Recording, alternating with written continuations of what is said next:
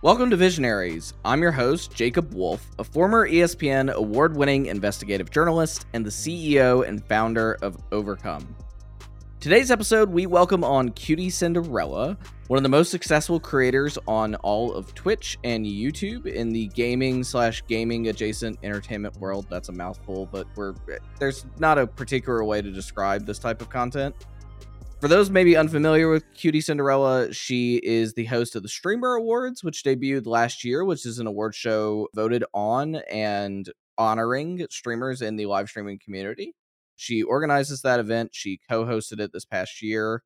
She's also just known for sort of pushing the envelope among her peers for creating new types of content around events. She's hosted everything from fun Beyblade tournaments inside of a boxing ring to what is colloquially known as Shit Camp, which is a sort of camp out weekend for a week with a bunch of top creators and sort of them creating content around them disconnected from the internet in a way that they usually don't get to do. So a lot of her content has become extremely inspiring to, I think, a lot of young content creators trying to enter this space.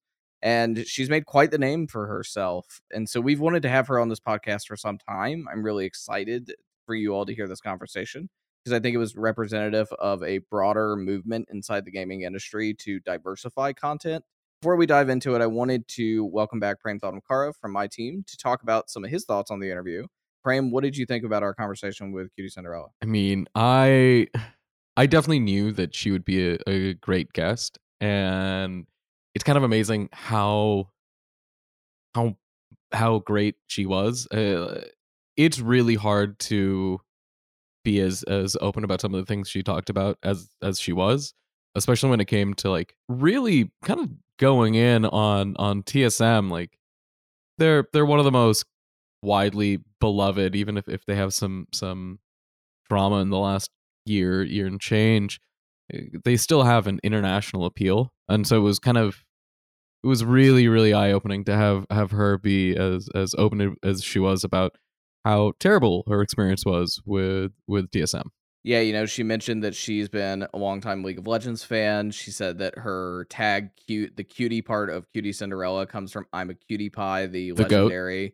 legendary North American League of Legends player, The and one one of the time earliest NA LCS or NA rank 1 player when all of the other ranked players in the country had left the country. He came in, he took his spot as number 1.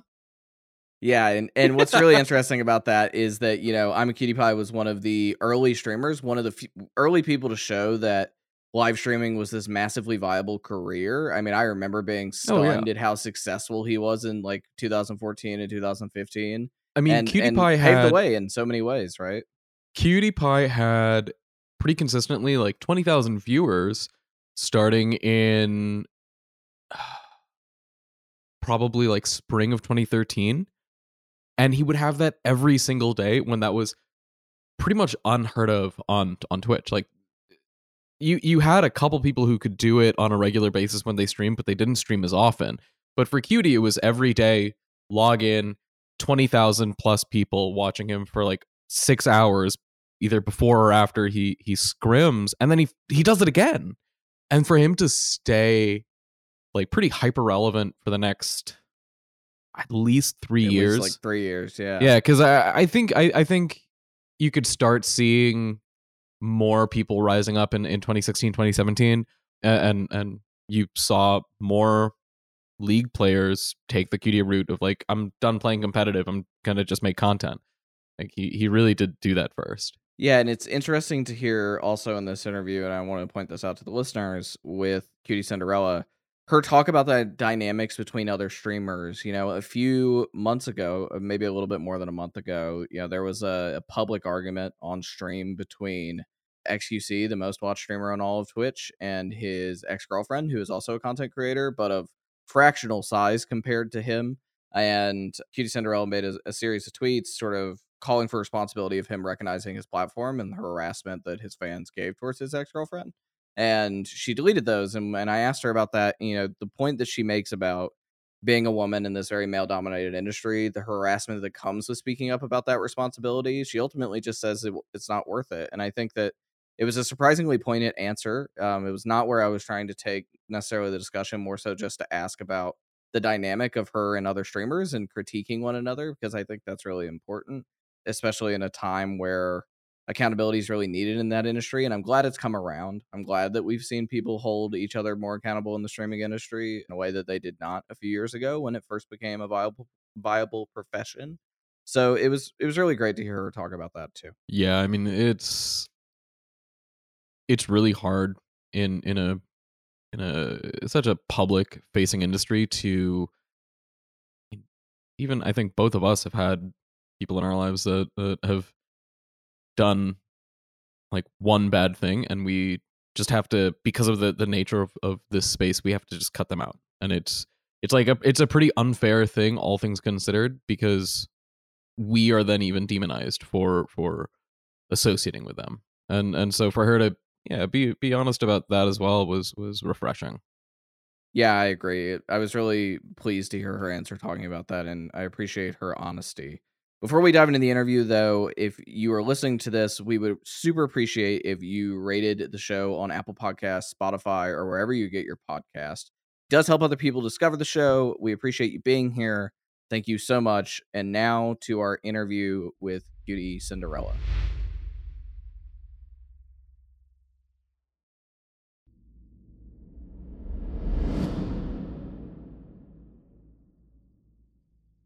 QT, how you doing? I'm good. I'm good. I actually, what's funny is I don't know why I think bad things are funny. After I got COVID over the summer, my voice was so bad that I think I like damaged it. And so now whenever I did like a 10-hour stream yesterday, now whenever I talk for a long time, my voice is like really like raspy and airy.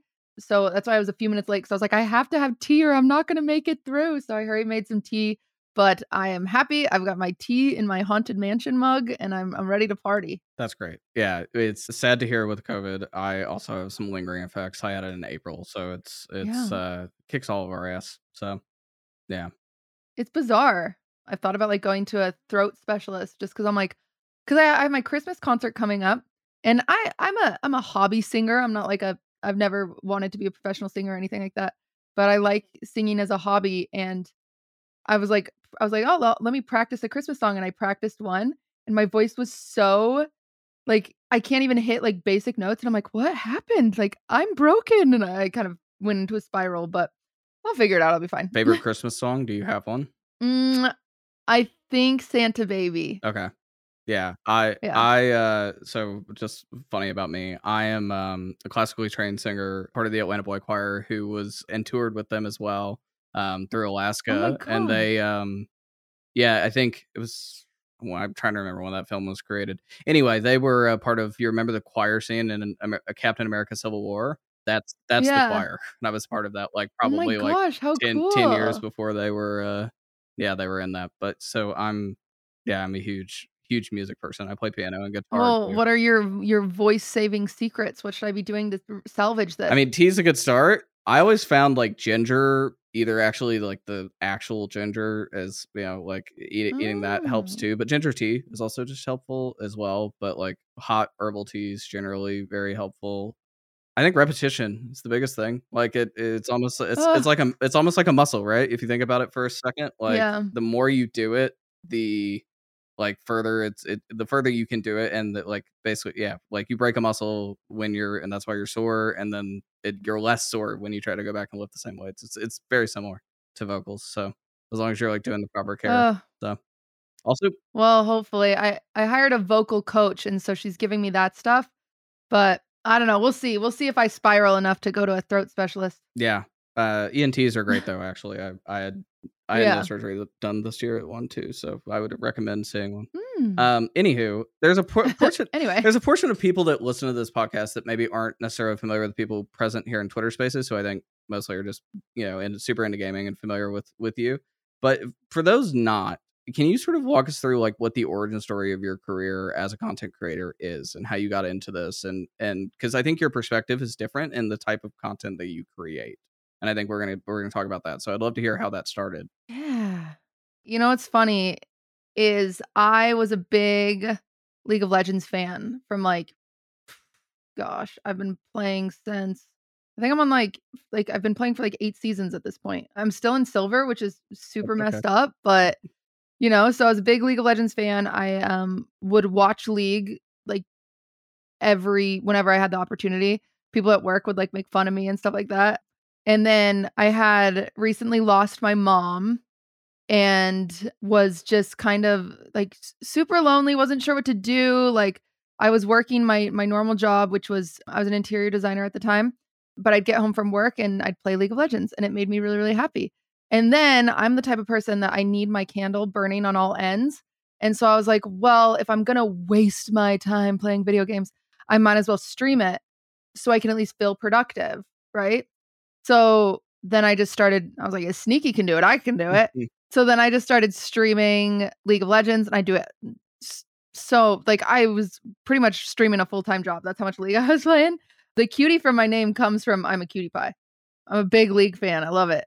I also ripped all of his jokes in the beginning, like subbing to me was joining the big dick club. Like, we he was great. He was the pinnacle to me back in the day. And so then I had a mod say to me, have you ever heard of the Raj show? Right?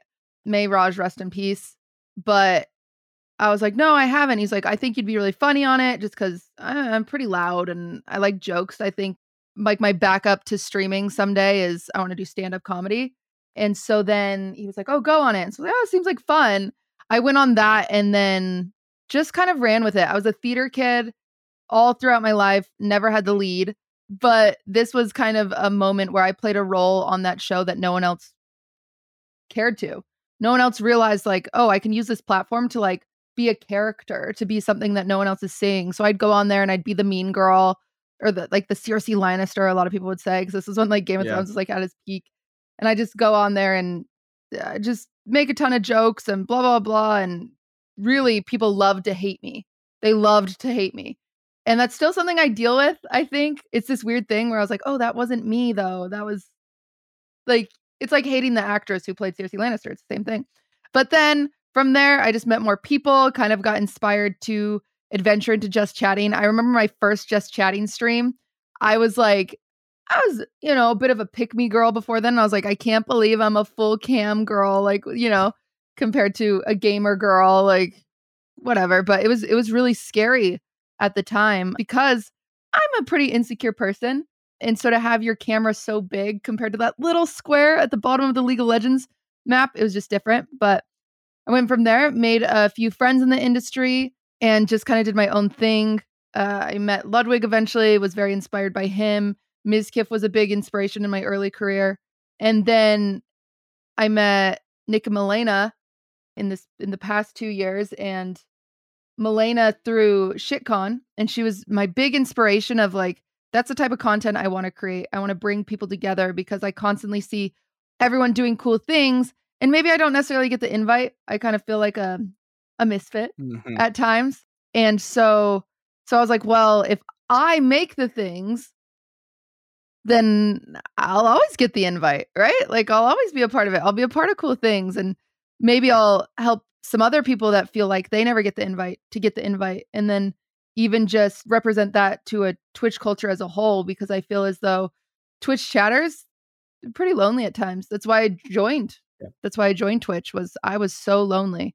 It was almost like the reverse parasocial. I wanted people to talk to compared to going into chats and hoping someone will talk back to me. I just wanted to talk into the void, I guess.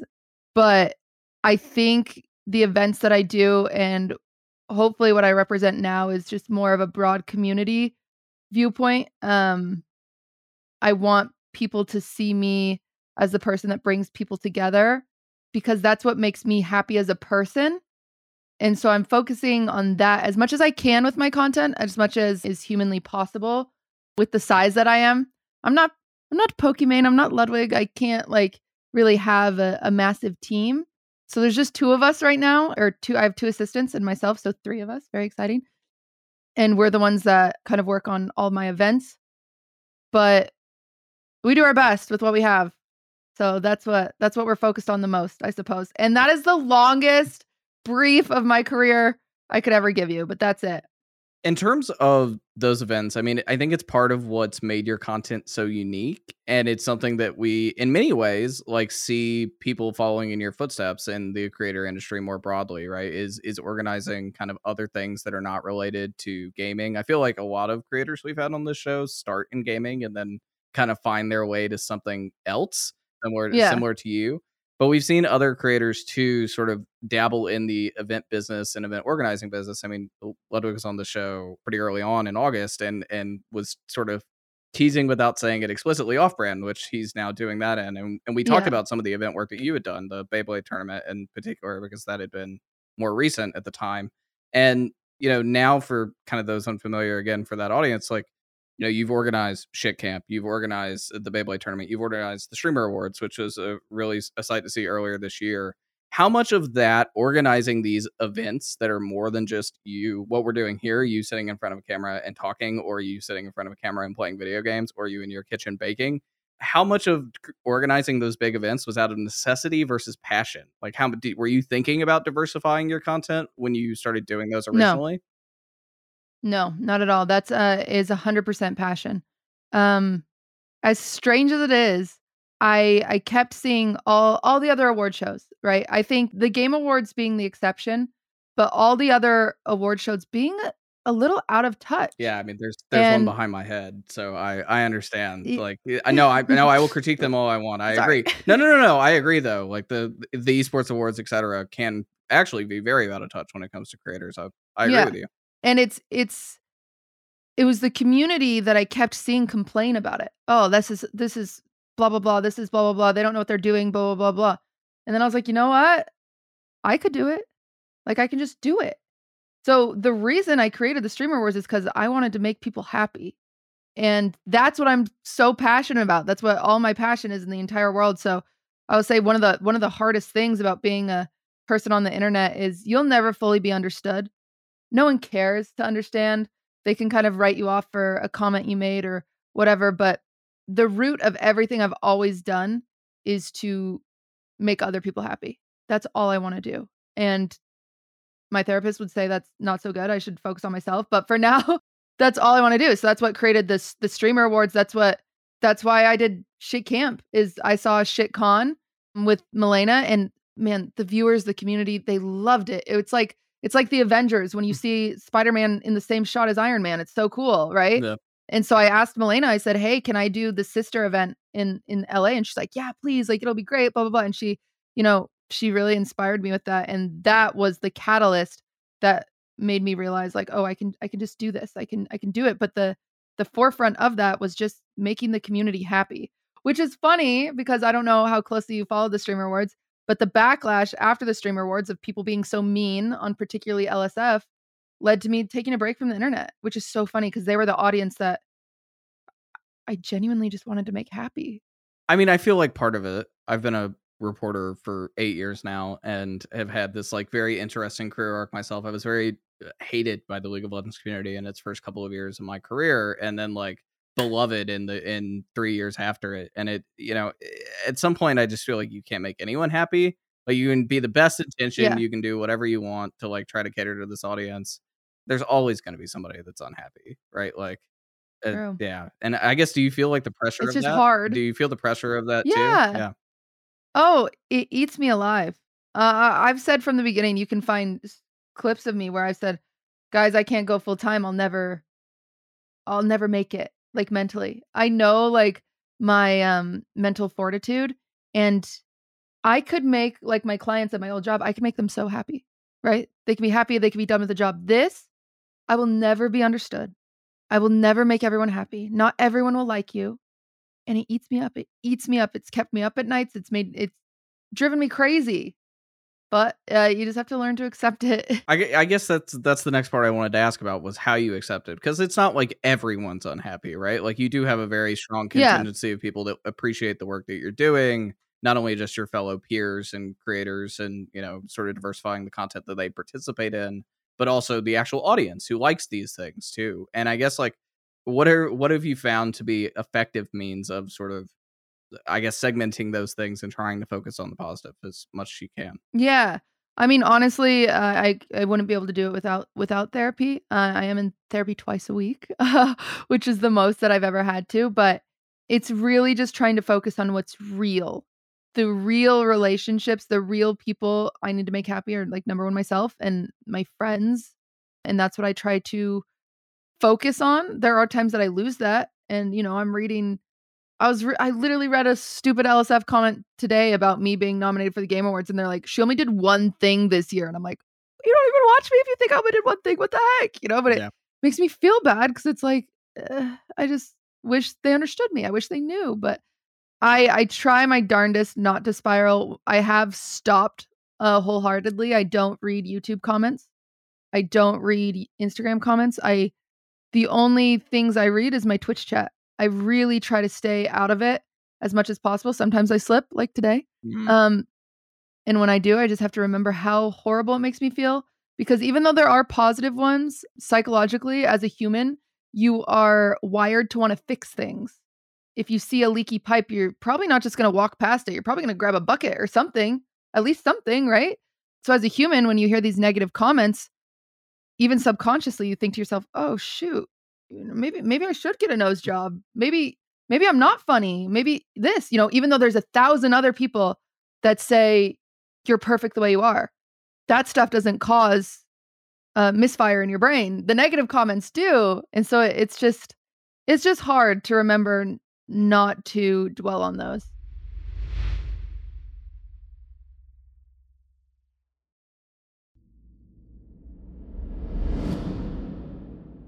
You mentioned the Game Awards. You were nominated today among what is an extremely Mhm. competitive field. So congratulations, first of all, for the nomination. Thank you. The other nominees for this award are Carl Jacobs, who maybe again for those unfamiliar is multifaceted content creator, a part of the Mr. Beast group of people, and also it was a part of Dream SMP, etc. Does a lot of quality content. Ludwig as well, your boyfriend, is a Mhm. nominee was Twitch's top streamer or one of Twitch's top streamers pre YouTube deal at the end of last year, and Nabillion, who's had a like incredible sort of the story's sad, but he like basically quit his Twitter and logged off like 2 weeks ago, Yeah. and gotten a lot of sort of community support. So I wasn't surprised to see him on this list, and then Nobrew as well. And you being on that list, I think, is something that eyeball testing, as someone who covers the creator industry, knows the creator industry, is not surprising whatsoever. I think this has been everyone I talk to that knows creator space, like it very much acknowledges it's been a very banner year for your career. I guess when you think about the success that you've had this year, how much of that was driven to be that way, to create that quality of content, and how much of that again is just that passion to do these things? Where you like, have you thought about the Yeah. success that you want to have for yourself more broadly? The interesting thing is I hear that. I hear, "Oh, you've had a successful year." I don't feel that. Mm, I don't think I have. I don't think I deserve that nomination. I think I have done a lot of cool things. I'll acknowledge that. I've done a lot of things that other people haven't done, but I guess the issue with streaming in particular is how do you define success? Overall, like in life, success is happiness, right? That's we can all agree. If you are successful at life, you are happy. Great.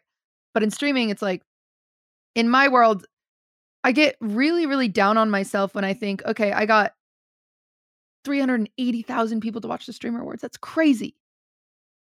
But I only averaged 3K. So how did I fumble that? How am I so uninteresting that only 3,000 people want to watch me? And then Beyblade, mm. I got 30K viewers. The next day I'm at 3K. I'm like, dang, I am bad at this, right? Like I don't think you can call me creator of the year when I can only be successful when I have other people. I am not successful on my own. I think maybe if I started like my own org or something like that, I could win an award because I'm very much so community-based success.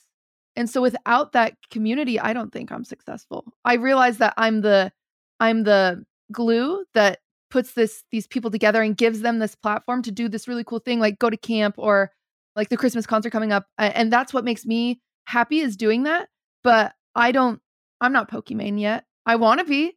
I would be amazing. I would love to go live and be able to play League of Legends to 20K people.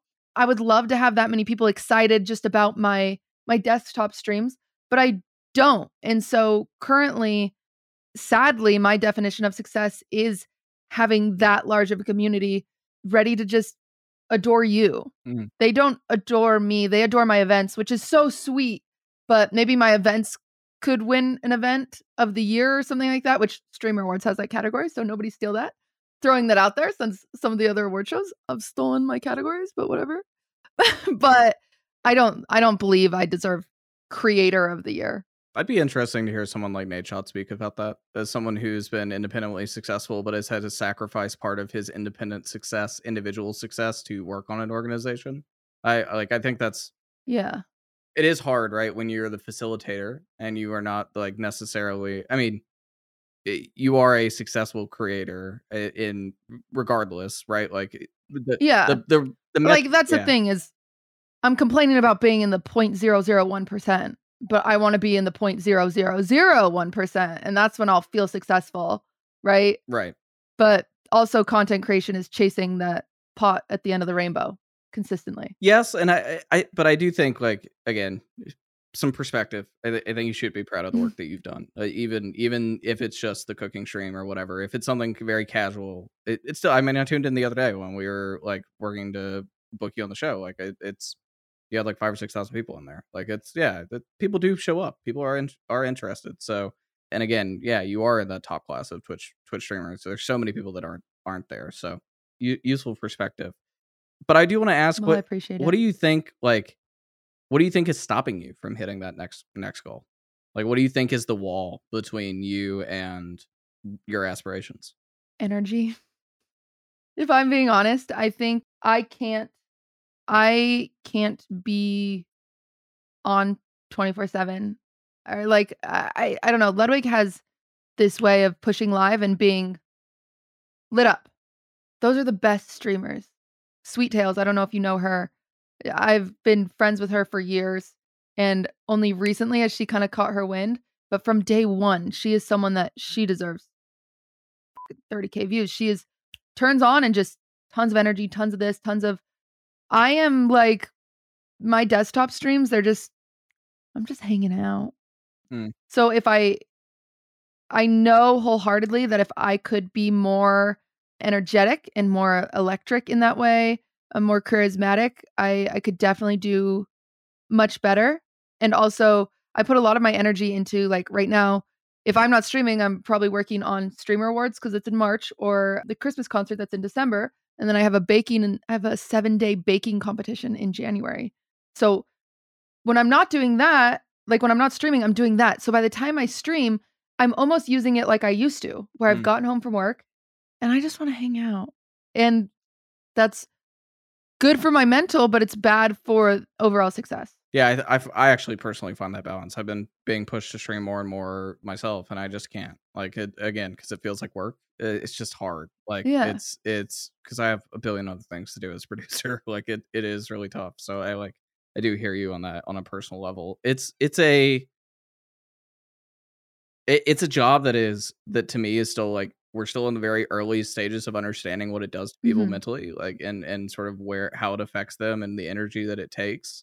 You know, even the best creators, I think, like, it's not necessarily who they are all the time. Like, maybe there's a part of them, right? But the best creators, people like Yeah, of course. XQC, etc., like the most successful creators, are people who, like, they just amplify something of them. Like, I've been around XQC in person. He's not like that, like, most of the time. But Yeah. but it's a part of him that is there, and he just turns the knob and dial and cranks it to whatever, right? To be an entertaining streamer. Yeah. When I think there was a point in my career where I could do that, and it was before the events. Hmm.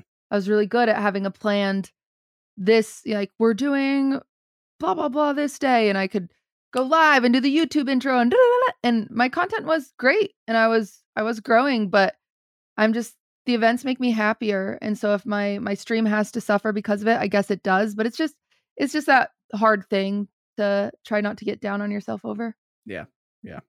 Well, you did make some news recently because you did join Misfits, who, I did. the Misfits has been in esports, I think, since 2017, but has pivoted more and more recently over the past couple of years, more into creators. You know, recently launched a $20 million creator fund to help creators fund their events or companies, whatever they're doing.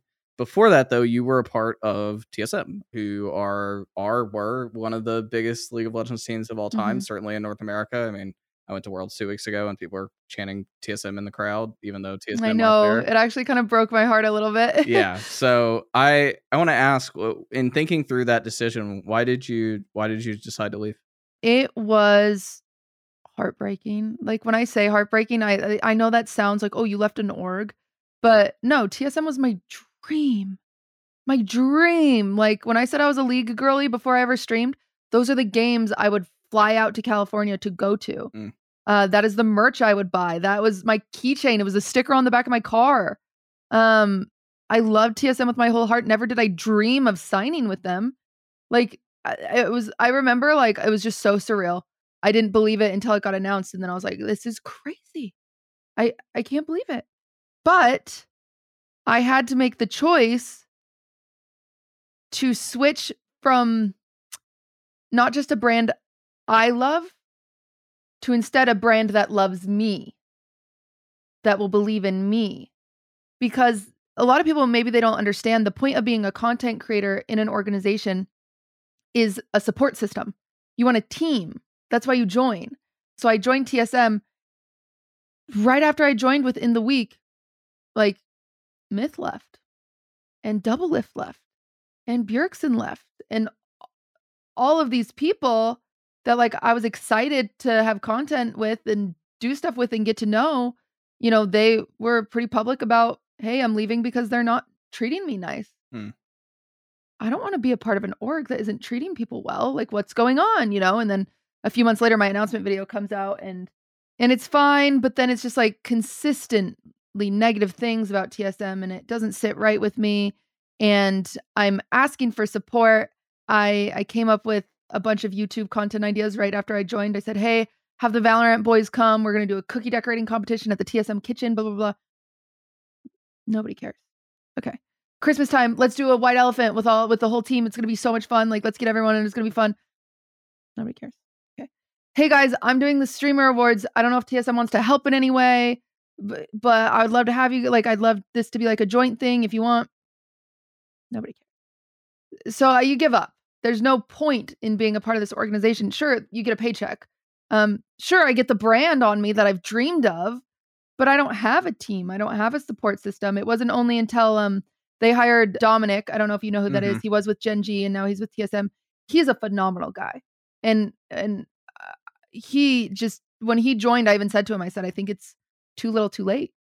And he was like, no, let us help you. So there was a time that I was doing a cake decorating stream and I needed a kitchen and he was like, come use the TSM kitchen. And he dropped everything he was doing to make sure we could be there. Amazing. Like even just me. And I told him, I was like, I feel when I talked to him, I said, I feel more comfortable going to 100 Thieves. What's it called? Studio? Yeah, compound. I think warehouse. I guess. Yeah, compound is. I feel more comfortable going to the 100 Thieves compound than I do coming to the TSM compound, and that's not okay. Like, it's sad because I want this to be my family. I want this to be my team. And he was like, "Oh, we'll work on it," you know. And he was so great. He really did try his very best. And I was gonna re-sign with them. We had multiple meetings.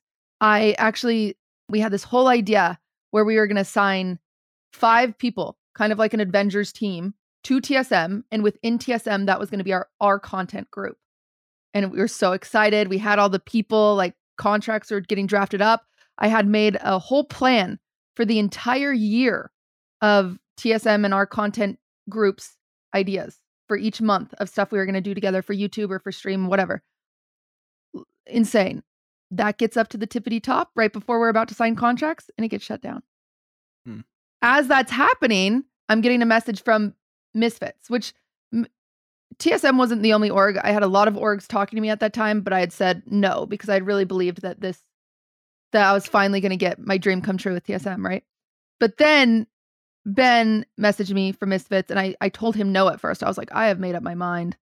They're like, no, I cannot. Like, I've already told so many people no, I can't even entertain another idea. But the persistence and the genuineness behind the people that work at the company, something felt just, I can't describe it besides it just felt right. It felt genuine. It felt real. It didn't feel like, oh, I'm going to come up with these ideas and then they're going to get shut down. And so far it hasn't been. The second that I've needed something, people want to help. And that's exciting. But that was the turning point with TSM to decide to leave and then to join Misfits was just the character and the passion behind it. They really want to make cool stuff. I was going to say, I think part of the reason it makes so much sense in sort of their business pivoting into creators more from just sort of traditional esports. You know, we saw this year that they sold off the majority of their LEC slot and are now, they're still a minority owner, but are going to let Team Heretics functionally run that entire thing starting next year.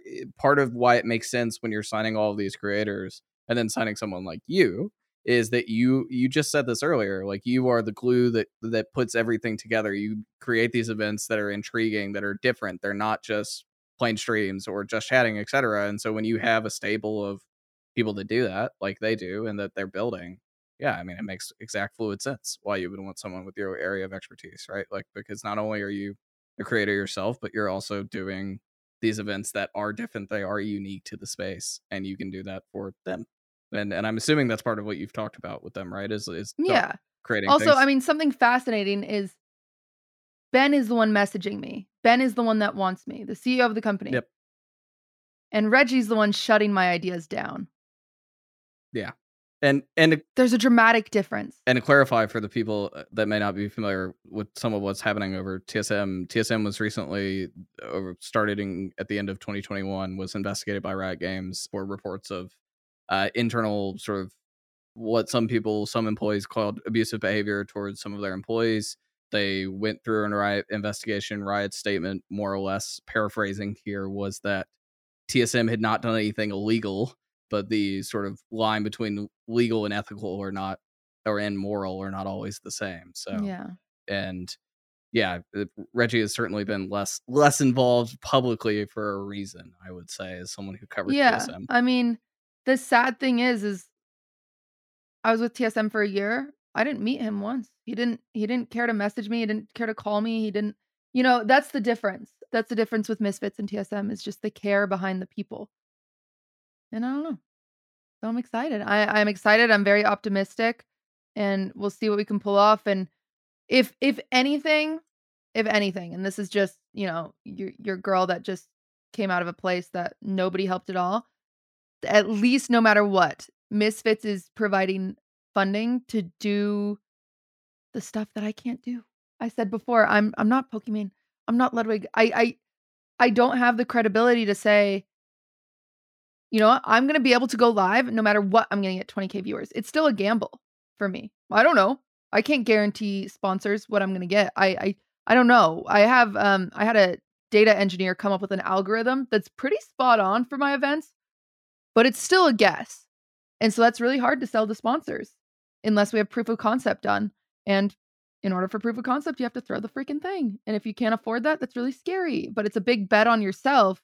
And now with Misfits, with their creator fund, I am able to, without hesitation, just do that. Like, I've wanted to do my baking challenge forever. And I was talking with my assistant today, and I was like, yeah, we're going to have to rent out a kitchen for 7 days, and I need 7 ovens. Like, lunch. We were like, oh, that's going to be so expensive. And I'm like, we have Misfits, so we can just do it. I can just do it. I can do it without being panicked. Of course, I want to try to find sponsors. I want to try to make it profitable, but I can now just do these things without being terrified.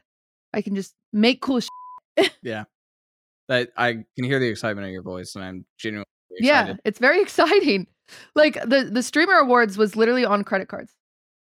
I was so betting on myself. It was terrifying, but it worked out. I broke even with the streamer awards. So that's all I cared about. A lot of people think that, like, I do these events to make tons of money.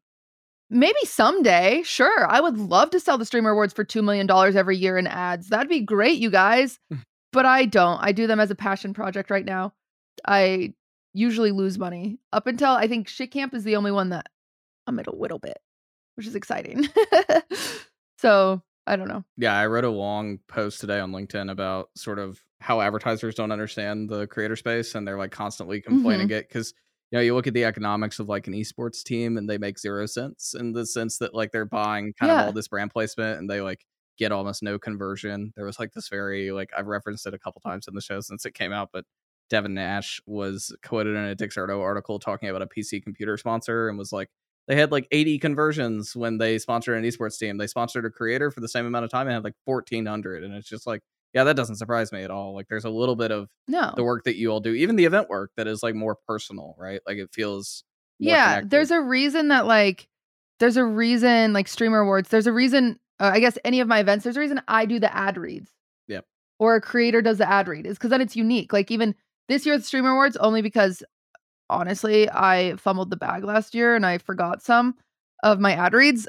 This year's Streamer Awards, I'm going to have a different streamer that we kick to read the ads.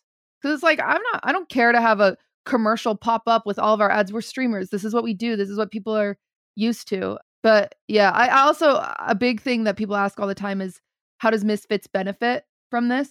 I think that's really confusing to people. But helping creators is some of the best company marketing you could ever come up with. Right? Right. Like, think of everything I've just said about TSM. No one's surprised by it. But imagine if I was able to say, I just spent the last year with them. They supported all my dreams. Streamer Awards wouldn't have happened. Beyblade wouldn't have happened. Anything I've done wouldn't have happened without them. They're my support system. I love them. Huge. What brand doesn't want to work with a team like that? That's just going to get more creators. It's going to create more cool stuff. That's going to get brand power behind it. Like, yeah. It's just, I believe Misfits is in the right mindset of how orgs should be functioning. Well, and it's about, to your point earlier too, about like selling sponsors against just you. It's about when you're able to sell like sort of an entire bundle rather than it being like a one-off thing. You know, I'm not doing it this year, but previously in the past 3 years, I ran a free agency show for League of Legends. And last year it had 300,000 viewers. And it was one of those things where it was like commercially, it's like really difficult because it's the one thing once a year, right? Like and tacking on to just that is really hard versus like what I would imagine the Misfits sales push is here. It's like, oh, we can, do this against Clicks. We can do this against QT. We can, and QT's events, etc. Like you can build a whole bundle, a holistic bundle, pay us X number of dollars and things trickle out this way. And they can divide them, but provide sort of year-round coverage on everything, right? It's less about just selling against QTCinderella, the individual person and the events. Well, there's a reason, because one of the biggest things I thought about too before joining Misfits is everyone said to me, why don't you make your own? And I sat there and I thought about it. I thought about making my own, OTK. I could do it. I very much so could. But again, there was something about this team. There's something about the people that I met within the organization that there's just passion, there's belief, there's support. And I'm like, I can make an org whenever I want. But for now, I want to be a part of this team, and this team wants me. So I guess that's what we're doing. Yeah. A few months ago, we had Brandon Freytag from the agency Loaded, who represent you on this pod, and you sent a tweet off of me because we mistakenly said that you were a millionaire, and I laughed. I laughed at it, but I'm actually genuinely surprised that you're not. Just only for the fact that there are people that do the kind of work you do with much smaller numbers that are, especially when I think about Wine About It and some of the other things that you do on audio, right? Audio is a space I'm super familiar with. The ad opportunity there is massive, way bigger than anything else. Live, it's bigger than streaming, it's bigger than YouTube, etc. I think from a commercialization standpoint, when you think about your content, other than what you were talking about earlier, that the events are the big things that you can guarantee viewership against versus the individual things that you're doing. What is that next step for you commercially, do you think? Because hell, I'm stunned that you're not a millionaire, frankly. Thank you. I appreciate it. Hopefully someday. I think eventually the goal is to, like I said, make money off of these events. That'd be awesome. But I do want to, I don't know if you know, but Wine About It is dead. I do genuinely love podcasting. So I do want to start a new podcast someday. I don't know who it'll be with. Hassan and Will have talked to me about joining theirs. So maybe I'll have 2 podcasts at some point. I don't know. But I don't know. So I do want to get more into audio. Starting in January, this is a bit of a leak skis. Starting in January, I'm starting a new content piece on Twitch/YouTube. I'm starting a late night show. That's fun. Which is going to be tons of fun, I think. So I'm just excited. To keep doing what I'm doing, and hopefully that will attract the money. I think money has always been not really a motivator to me, but it's always come along with what I've done. So I've always been very successful at whatever field I'm in, typically like monetarily, I've been very successful because I'm passionate about it. And so the money follows. And so I believe that will happen now. Also, I don't need to be a millionaire. You know? Like I'm so happy with my current lifestyle. I don't have to be a millionaire. So I'll just keep doing what I love as long as I can afford a roof over my head and food in my mouth and things for my family, then I'm okay. Yeah, that's okay. That's extremely refreshing to hear because a lot of I feel like we've seen a shift, thankfully for the better, of a lot of creators feel like they have to milk and like milk every sponsorship opportunity, good or bad, and to sort of self-enrich as much as humanly possible in the shortest amount of time that they have their 15 minutes of fame. It's nice to hear that that Yeah. is not a motivating factor for you because No, eventually no one will watch me. Eventually I won't get any sponsors. Eventually I won't have a paycheck from being QTCinderella. But I'll probably move on to something else that makes me really happy. So that's okay. As long as I have a roof over my head and food in my stomach, that's all that I need. I don't care to, make $1 million now so I can retire next year. Working makes me happy. It gives me purpose. So I think like my dad is in his 60s. He runs a landscaping company and homeboy is not going to retire anytime soon. It's what gives him purpose. We are the same, him and I. So yeah, I plan on just doing whatever my passion follows, I suppose. Yeah, that's extremely refreshing to hear. I feel similarly. I don't think I'm ever gonna not work a day in my life, so I feel you. Yeah, it's weird. It's probably bad, but It gives you a reason to get up every day, right? Like that's what it yeah. is at the end of the day.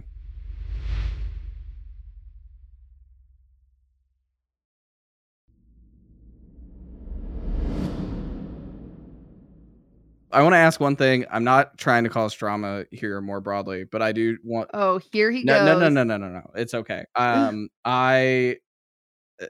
You. The interesting thing I find about creators, especially in the type of work you do, event work, etc., and you're not alone in doing that kind of work more broadly, is you have to maintain relationships even with people that you disagree with. And we've seen that be sort of a little bit of a difficult juggle. I mean, I remember the day that the XUC breakup happened live on stream.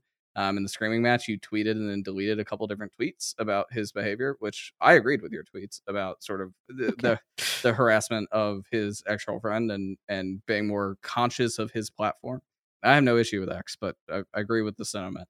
I think that it's hard giving commentary. I watch Blood's Mogul Mail where he has to do this more broadly. Hassan has to do this a lot too in the type of work he does. Devin Nash has to do this as well.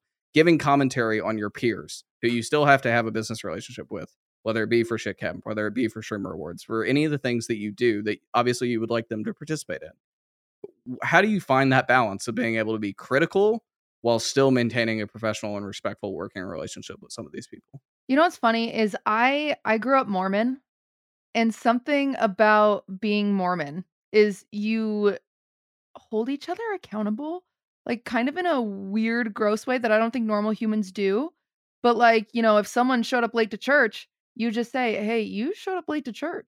Like, what's going on?" And you kind of like talk about it. And since I was raised that way, I haven't had too hard of a time navigating these issues. Like, as soon as I tweeted that out, the thing I was thinking of first was my friend, first and foremost. Also, women on the platform, the way that, we have a bit of a glass ceiling, and it's hard to think like in that situation alone, if 10% of his audience went to harass her, about 10,000 people. If 10% of her audience went to harass him, that's about 100 people. So like let's be responsible with those numbers because that's terrifying. And so everyone's human, everyone's emotional, and in the moment I'm so frustrated, and so I just send it out, and then X gets upset by it. And so the first thing I do, I message him and I say, "Do you want me to delete? Do you want this?" And he's, "Yes." We come to an agreement. We talk it out. So yes, at first I usually react emotionally 9 times out of 10 because I'm a human, but I'm getting better at this, admittedly. I'm getting so much better since that situation alone because of my consistent therapy. I attributed to, but that was a big one that I was like, what am I doing? Like, and then my therapist literally had to say to me, they're like, if this was your friends, like your friends that you are at a barbecue in a backyard to, and they're having a loud breakup and they're arguing with each other, are you tweeting about it? And I was like, no. That's your problem. You're chronically online. No one yes, you can have opinions on things. You can hold people accountable publicly, but should you? When it's not life or death, right? Obviously, if there's a predator of some kind or someone is sexist, I'm going to stand against them vocally and use my platform wisely there. But I have had to learn that some things are just better in the DMs. And that's even something like there's been a lot of things that I disagree with that I've had to deal with. I've dealt with privately that people don't know. Because people will come in my chat and they're like, why didn't you say anything about this? Why didn't you say anything about this? Why didn't you say anything about this? And I was like, probably because I didn't react emotionally and instead actually talk to the person. And I'm keeping that private because that's what's appropriate. So I have learned overall just to shut my goddamn mouth. I'm just shutting it and handling it. Like I'm going back to my old Mormon self and I'm just keeping them accountable and I'm telling them how I feel instead of blasting it out into the pixels.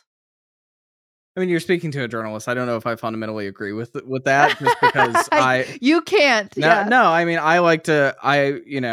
Sort of now am creating content on YouTube, etc., like this show, and to me, it's about calling balls and strikes. I can simultaneously respect someone that comes on this show and completely fundamentally disagree with them. Right? Like, I am a noted critic of XQC, and he had agreed to come on this show and had to cancel because of a double booking from his manager.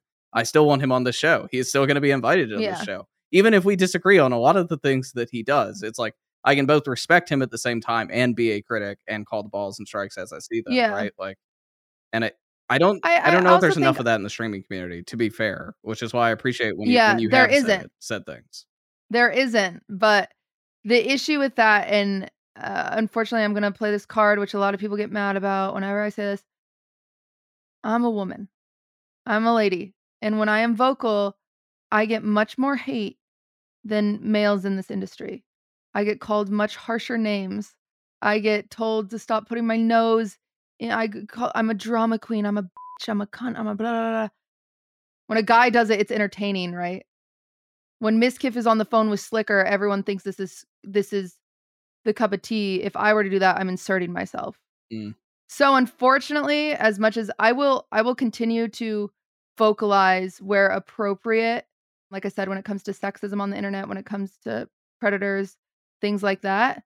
But I am no longer going to participate in public discourse in that way because it has just led to too much hate that talking to peers. There's a reason Pokey doesn't comment on stuff like that.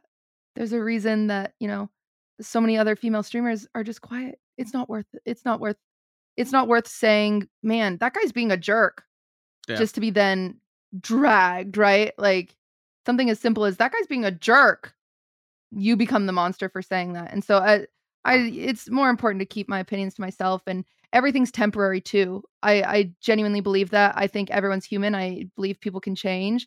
So maybe someone is a jerk today. In a few months, they probably won't be. So let's just be quiet until then. Or if they are that big of a jerk, if they did personally offend me, then let me talk to them personally. Yeah. That's fair. And that is a dynamic that I'm glad that you spoke about here now, because it is different. Yeah. And it's important to point it out. So thank you for doing so. I think the other part too is that I hope that the streaming industry gets more accountable. I'm hopeful about it, to be frank, because I think that there was a world, and it's sort of, as our industry pivoted away from esports more to creators, that there were a lot of creators doing some really awful and horrible things, and no one said anything. Makes me at least a little bit more hopeful that people like Hassan and Ludwig and yourself exist and do say something when there's a moment to call it and call the balls and strikes as they are. So I think it's gotten better from that perspective. I hope that there will be. It definitely has. I hope there will be more people, because that accountability is much needed. And again, there's a difference between critiquing the act someone does and the act and the person themselves, right? Like, and I think that's also the other thing. It's like you can respect someone but disagree with what they did. So I think that's something that really frustrates me in the space is when people do hold something against somebody when they're otherwise a good character. Like if they are a good character in everything through and through and they make one mistake, you're human. Yeah. Forgive them. Like viewers, people that participate in this content, forgive them. If they're a bad character and they are just, they're doing this repetitively, they're constantly being a bad person, sure, virtue signal then, dig the hole that you want to put them in, whatever. But let's have some humanity in this industry and realize, like, depending on the level of the mistake, like, let's forgive. You can forgive celebrities. And the thing about that is celebrities are trained. Celebrities have probably made these mistakes, like, but they are PR trained. They know not to speak on it. They have also probably signed NDAs, so people legally can't talk about it. People not even outside of celebrities, people have made mistakes, And so, but us streamers were put on this platform without any tools. None of us have representation that give us PR training. None of us have, someone behind us with NDAs for anyone that comes to a house party. Who knows? It's terrifying. But I use house party as a reference. I had a house party at TwitchCon and somebody fell through the roof. And so I always think about that every time. But anyway, yeah, I don't know. I just wish people could see some humanity when it comes to just the littlest mistakes. I've been canceled for the craziest things that it's just like, number one, I just had a human moment, right? Like, let's just, otherwise I'm a good person. I really am. So let's forgive and move on instead of, there's people that still talk about random stuff that I said even 3 years ago. And it's like, geez. Yeah. Then just don't support me. And that's fine. If you genuinely don't think that I'm a good person, that's fine. Well, it's also the learning in public, which is unique to micro celebrities, I guess is the appropriate word, right? Like, oh, it is. Yeah, you have to learn. You have to learn while being burned doing so. You can't learn in a closed environment. And everybody judges the way you learn. Everyone judges the way that you can make a genuine apology, and that can be picked apart word by word. Your punctuation. Oh no, she meant this. She used an exclamation point. What? I've never had one. I'm just sorry. Like it's one of the most terrifying things of this industry to see happen. Yeah, for sure. When it's an otherwise good character, I will say. If it's someone who just keeps freaking being creepy to girls or keeps talking to 16-year-olds, there's like, obviously that is a different Correct scenario, but I'm saying one person makes a bad joke, forgive them. Like, move on. Yeah. And as divided as the internet is, actually a lot of the people that do those horrible, awful things actually do have a crowd that does continue to support them. As someone who's had to report, I know that is true, and it is terrifying, but correct. Whatever. So we'll end on this from me, and then we do have at least one audience question. I'm sure more will come up as we go. But you mentioned, I don't remember you saying this before, and I apologize if you had. You'd referenced it, but you said that Wine About It is dead, and I want to ask, rather than recast Maya, and again, I should explain this for the audio on demand people that aren't familiar with the situation. Earlier this year, there was some controversy around gambling on Twitch, and the streamer Trainwrecks accused several people, including Maya Higa, who was a guest on this show very early in this podcast's existence, as well as her ex-boyfriend, Miss Kip, of allegedly covering up sexual abuse, which Maya denies that she did. Maya has since apologized for her involvement in that situation and said that she would be disconnecting from the internet for the foreseeable future and has gone dark since. For those, again, unfamiliar, QT hosted a podcast with Maya called Wine About It. I believe it was once a week or close to once a week. Once a week. And rather than trying to salvage it with all its success, I mean, it's very successful Apple Podcast feed, etc., which is very hard to build as someone who works in the audio space. What is the decision to just kill it and move on? It's not my decision. My only option is to respect her decision. I understand what she's been going through, and all I can do is support her choice. I'm, again, devastated over it.